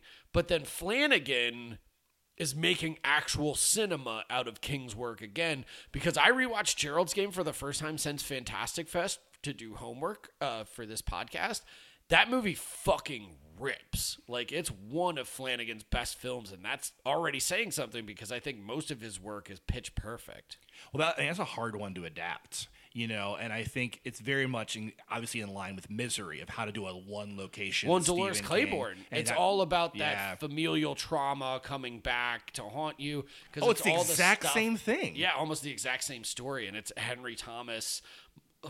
And both during Eclipse. Exactly, both during Eclipse. Yeah. And like it's almost the same exact story, but here you have the Flanagan players playing it out. Oh yeah, because I love Gerald's Game, and you know I think he also, Flanagan just understands again like the temperament of King, you know, and he can balance the like somewhat cheesiness with. He's the master at adapting the bad book into a good movie, because he even retains what many people think to be the Achilles heel of Gerald's Game, the book, which is the fucking horrible ending. He actually, I think, makes the ending weird and relevant. I love it. Like, the last 10 minutes are, again, his classic Flanagan coda thing, to where, like, all of a sudden he shifts gears and finds a totally different tone, like he does at the very end of Haunting of Bly Manor with that last episode, where it all becomes about like their love while she's basically waiting to die the whole time. It becomes that final like reveal at the end of Haunting of Hill House, where it's not about like a destructive ghost or anything. It's about people coming together in like a room. And then like even Midnight Mass, you know, has that amazing post-apocalyptic coda about people realizing that their faith won't be rewarded one way or another, and like praying together and everything. And it's just he's such a tremendous filmmaker. I mean, his other adaptation, Dr. Sleep, bad book, great fucking movie. Great fucking 3-hour movie that shouldn't work at all. And I hate it on the page. But again, he finds these pockets of like humanity and like weird, almost syrupy poetry in it that like I find it's like my crack cocaine. Like put it in my pipe all night long and I will smoke it, Mike. Yeah, and think about a Flanagan movie and watch it next to Dreamcatcher, right? Also a bad book and a really bad adaptation because I mean the things I think we both probably hate the most, it seems like, are the friends too. Besides Duddits, the way they all talk to one another is like King at his worst. It's basically if you're like, hey, write a parody of the most annoying things about Stephen King. This is how guys talk, and it's that, and it's just like so. It's just dude talk. It's so unrealistic. It's like so far from fuck a duck. That's what dudes say. Horrible. And you look at like Flanagan again is able to take some uneven books. I like the book of Dr. Sleep more than you do, I know, but able to take these uneven books and really shape them in, like William Goldman, I think, did for these films as well. Of like he got the sensibility, he knew how to like also turn it into a 3-act structure, you know, with some like narrative force, you know. And if you don't want that, you can watch the miniseries. I mean, again, I like Storm of the Century. I like the meandering nature of it. I'm glad it's 4.5 hours long because you really get to like just kind of hang out in that world with those people. I remember seeing Dr. Sleep at the press screening in like 2019 or whatever it was. And when the credit came up edited by Mike Flanagan, I like lost my fucking mind. I was like, he edited that fucking movie too? Yeah. Is there anything this guy can't do? No, he's so fucking talented. And I you know, Mike, we wish you all the success in the world. I mean, he made the best Stephen King adaptation that's not an actual book in Midnight Mass. Yeah. Like Midnight Mass is the greatest Stephen King movie that he just didn't write. And it, like, I've watched it now 4 times straight through, and I've actually gotten the itch to where I'm like, is it Midnight Mass time this year already? Because we're doing it. I'm only done 2, so it's time for me to do number 3. I can't make it through without becoming a complete emotional mess the whole time. Yes. Also, Hamish Linklater, one of the greatest performances I've ever seen, like, just completely knocks that. Anyway, we've done a whole 2-hour podcast on that in the past, so you can listen to that. Do we have anything else you want to comment on before we get to questions? No, I mean, I guess we, you know, really veered away from Silver Bullet pretty quickly, you know, but I do think that what we talked about is evident in that movie. I think a lot of things that King's interested in, the things that work about King, are all present there, and that is one of those few films that I think his words work on the screen, and I think that is a testament to those actors too. I mean, having like someone like Gary Busey really be the most irresponsible uncle in the history of cinematic uncles. Yeah, I mean, it's like, hey, can you make me a bullet? Sure. He gave a kid in a wheelchair a motorized dirt bike wheelchair and then gave him fireworks on the same day. And it was like, don't tell your parents. It's like, imagine you were that kid's dad and, like, you found that out. You'd be like, hey, Uncle Ted, I'm going to go talk to you around by the shed real quick. We need to have a chat as men. It is one of those movies that it plays a lot differently when you're younger versus when you're older. Because when you're younger, you're the kid. You're like, oh, man, I want Uncle Red. I wish I was handicapped. But it's like, no, it seems this like, it's like the Goonies, just very much this like wish fulfillment for us. I want to just hang out in the summer and fight werewolves with my uncle and my sister. And it helps that it's Corey Haim, too. In He's the time so when he's charming in peaked it. Corey. He's really charming this. The sister's really great. And I just didn't want to move to questions without saying, I mean, that was the point of the episode. But I think that Silver Bullet is also a great maybe jumping off point for non-King fans. If you have a person in your life who doesn't know Stephen King, it's like, you kind of want to get a feel for it. I got a movie to show you. I think you might like it, you know? Yeah, and like Cujo, it's again a movie where like it feels almost like the horror is secondary to where it's just this small town, almost community theater level like melodrama where like dudes get into bar fights because the constable isn't doing his job, and like Terry O'Quinn is up for re-election, and then there's that small town romance where the woman's getting pregnant and she tries to kill herself and the werewolf like comes in and murders her. There's the old Lawrence Tierney out of fucking nowhere getting beaten to death by his own bat. The Peacemaker. The bar owner there in the town. It's crazy. It almost feels like this strange like Sam Shepard production that just happens to feature a werewolf. I think, well, and I'm a huge Sam Shepard fan, so it makes sense that this is like right up my alley, you know? Also, one of the craziest like creature effects of all time, the Carlo Rambaldi like werewolf effects are fucking awesome. And it's clearly a guy in the suit the entire time, but you still love it. And like that reverse transformation at the end after he gets shot is so fucking cool. The score is like super Pino Donaggio-y, like really high again, but I still don't understand the narration for 1 second.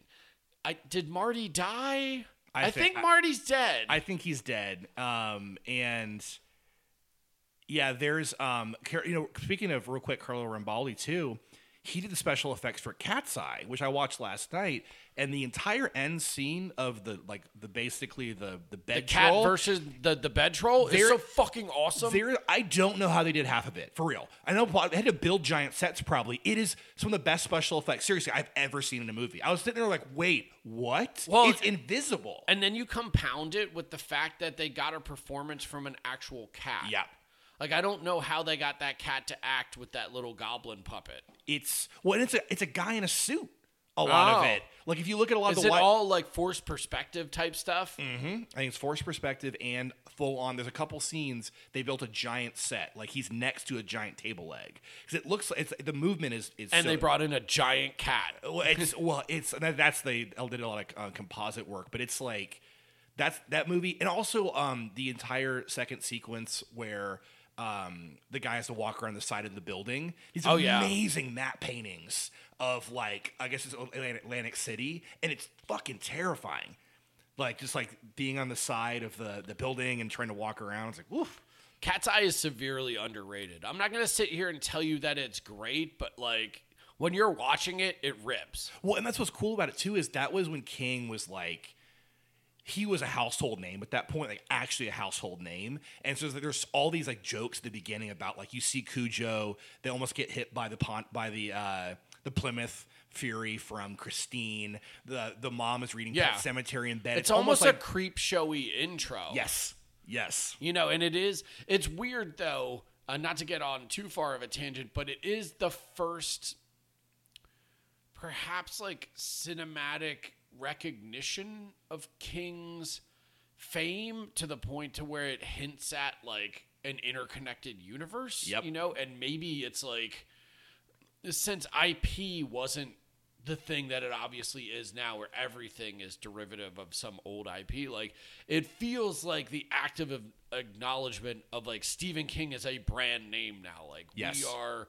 bringing you the thing that you already love just through a different medium. Yeah, there's assumptions made about the audience's knowledge of King. They're like, you know who this guy is, and we're going to know that this Saint Bernard's Cujo, man. Yeah. So you ready to get to questions? Let's do it. All right.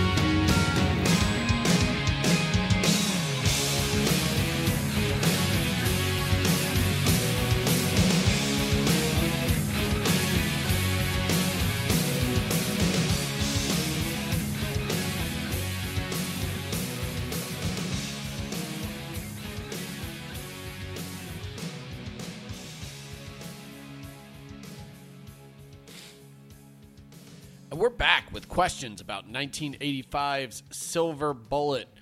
Martin, top 3 King. Hit me. Top 3 King adaptations, right? I don't give a fuck. Anything Stephen King. Oh shit! Let's do adaptations. Okay. Number 1 is actually Stand By Me. That's not actually. It's fucking amazing. Debatable. It's not debatable. It's one of those films that I think like is so interlocked with like my history, and like I think of my friends every time I watch it, and like friends who've passed away. And I think that it really captures that kind of like nostalgic Stephen King sentiment of like kind of like almost a Bob Seger song, like looking back at your life and not knowing. John Cougar Mellencamp. I think of Springsteen and Seeger all the time when I read, who I also love. It's like that feeling of like, man, like my childhood will never come back again, that freedom, but also like people are dead. And I think Stand By Me captures that, like that feeling of I never had friends like I had when I was 12. Jesus Does Anybody. And that movie is like my Field of Dreams for some dudes. I cry like a fucking baby every time I watch it. Richard Dreyfuss in the car, just feeling really sad. Think about his friends, and he's be really bad. My friend got stabbed in the throat inside the fast food restaurant. Yep. My man died over a plate of fried chicken. I got leeches on my penis. Chris stole the milk money, and he feels really bad. But a teacher bought that brown dress with the polka dots. We apologize to the listening audience. I'm sorry to all of the John Cougar Mellencamp fans out there. And Stephen King fans. But that had to be our rendition of Stand By Me had to be done.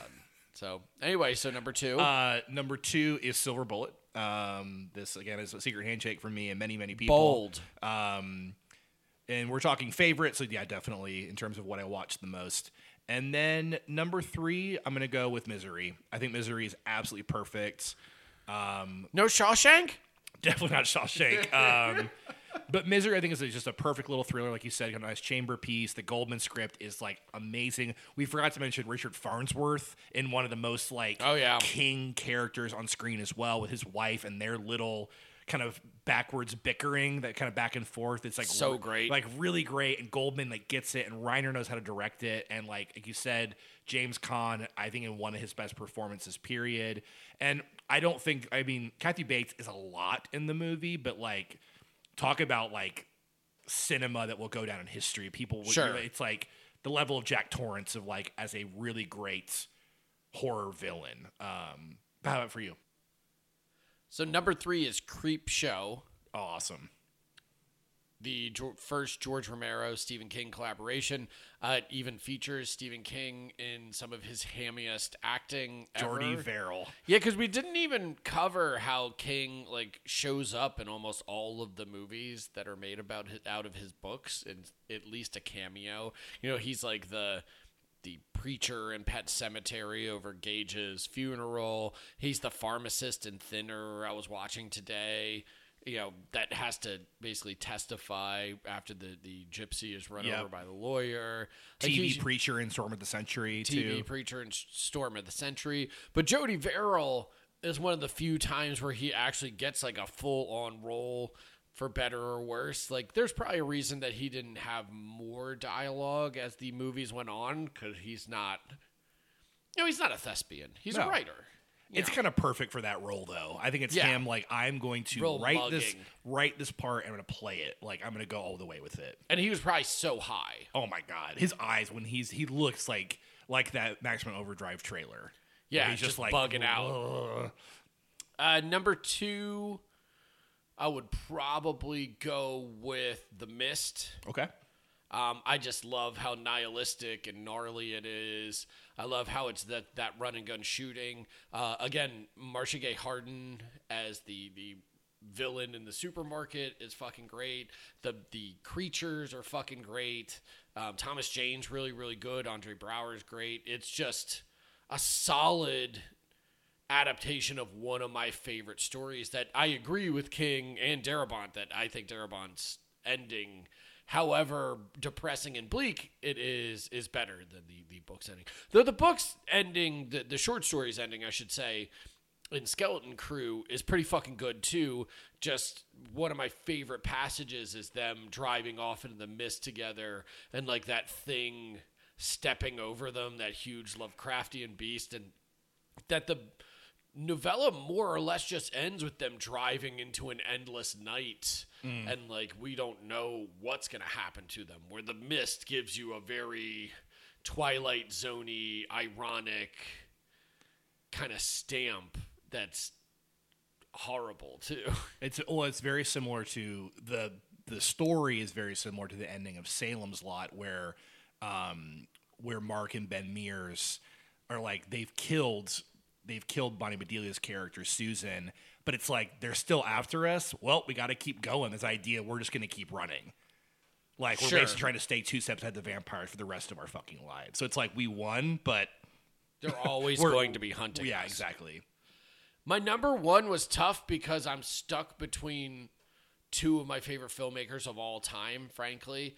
I think my brain wants De Palma and Carrie because I still think it's almost demonstrably the best movie of all of them still, even counting The Shining and everything. Like, I would put some of the technical accomplishments in Carrie even above, like, the Steadicam work in The Shining. Like, that fucking split screen, like, Holocaust at the end is fucking amazing.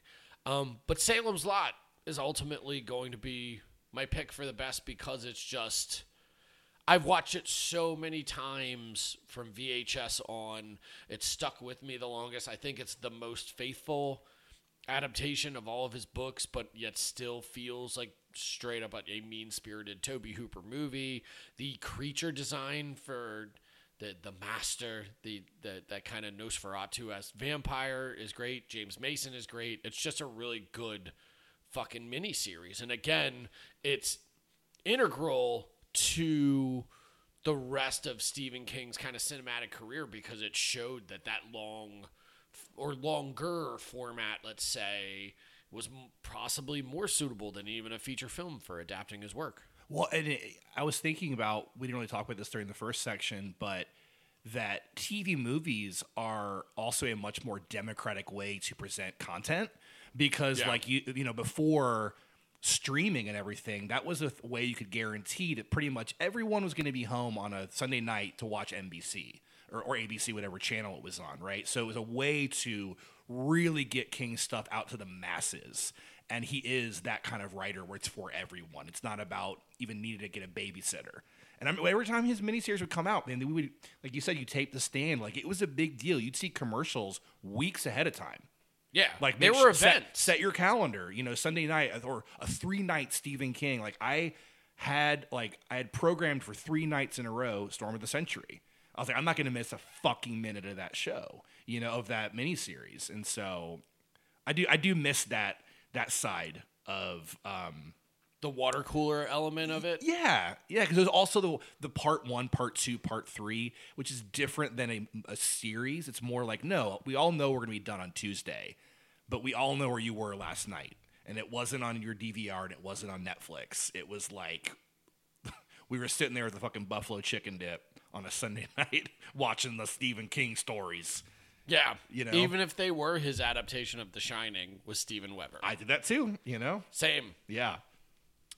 So remake, and I think the way I'm going to word this, if it's cool for you, is: would you redo any of the adaptations that have already been done, or would you choose something you've read that has not been adapted yet and do it? You know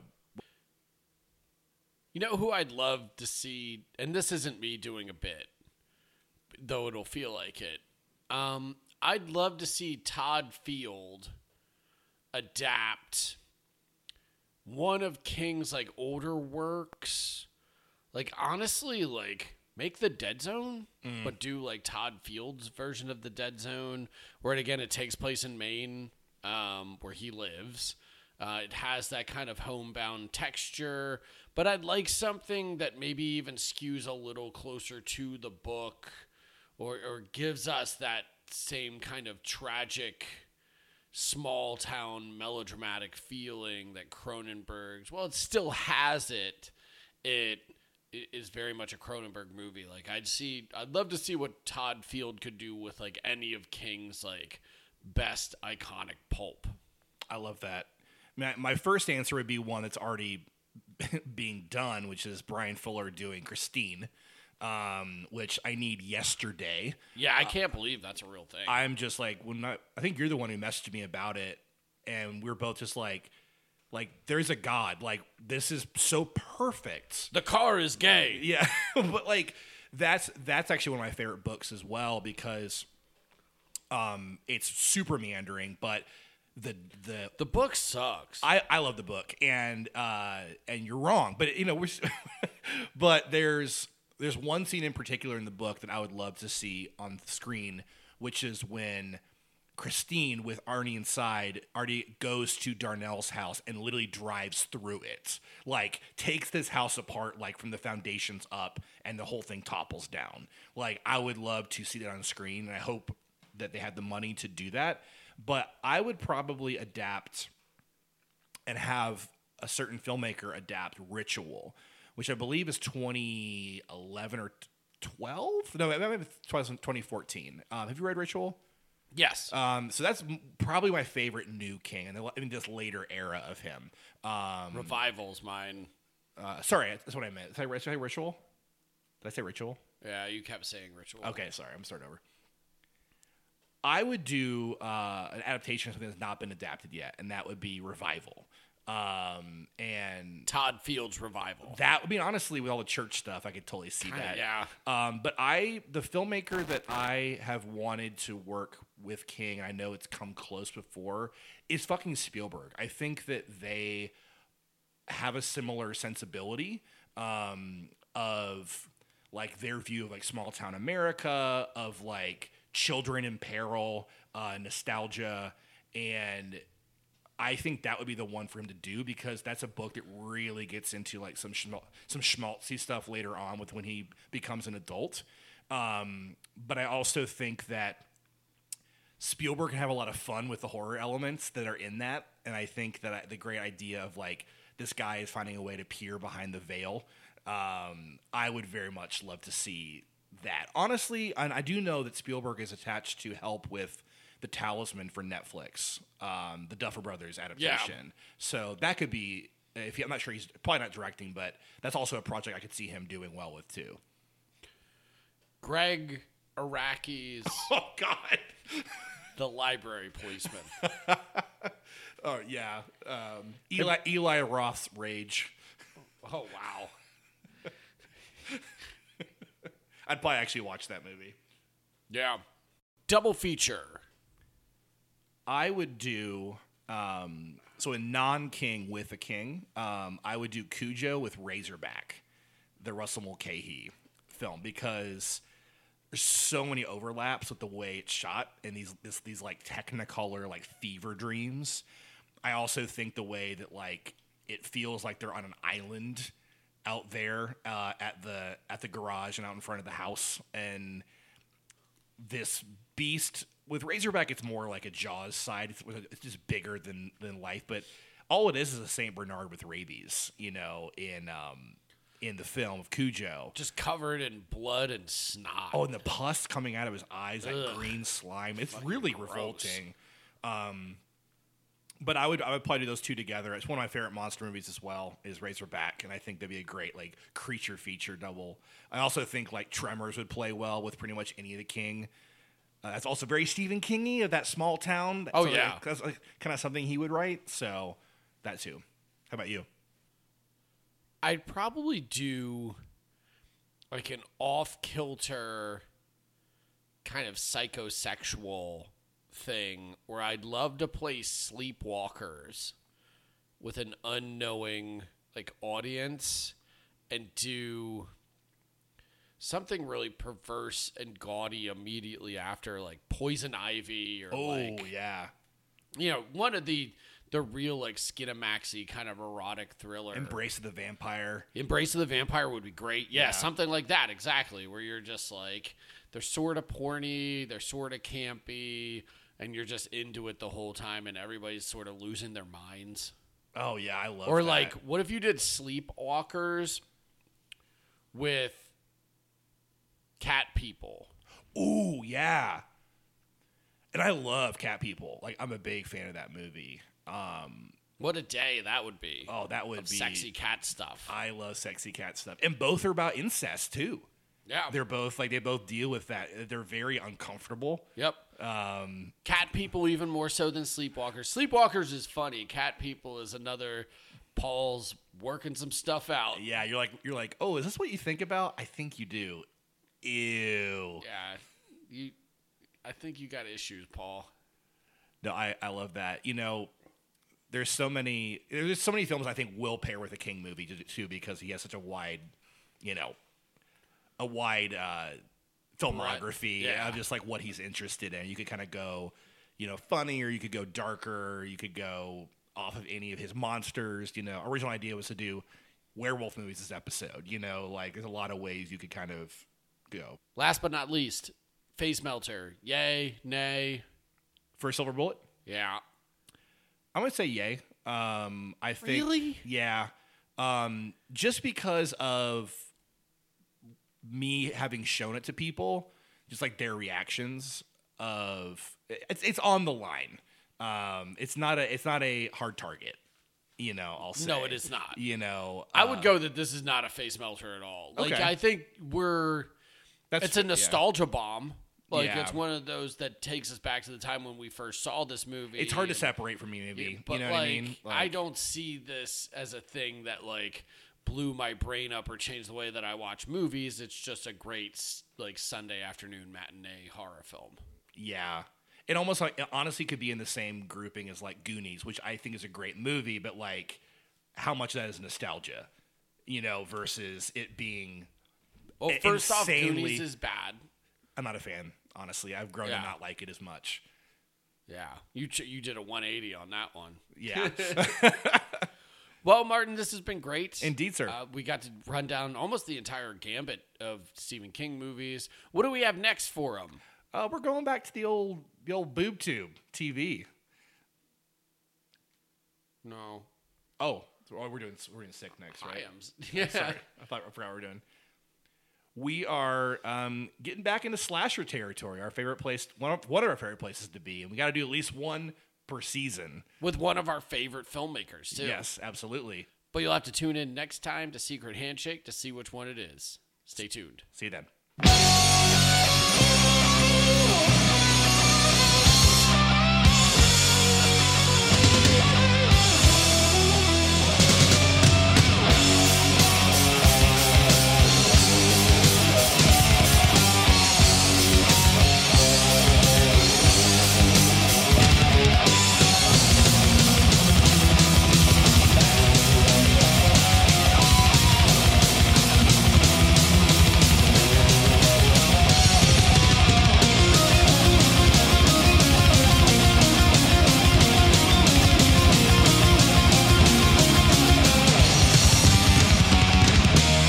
She's opening her eyes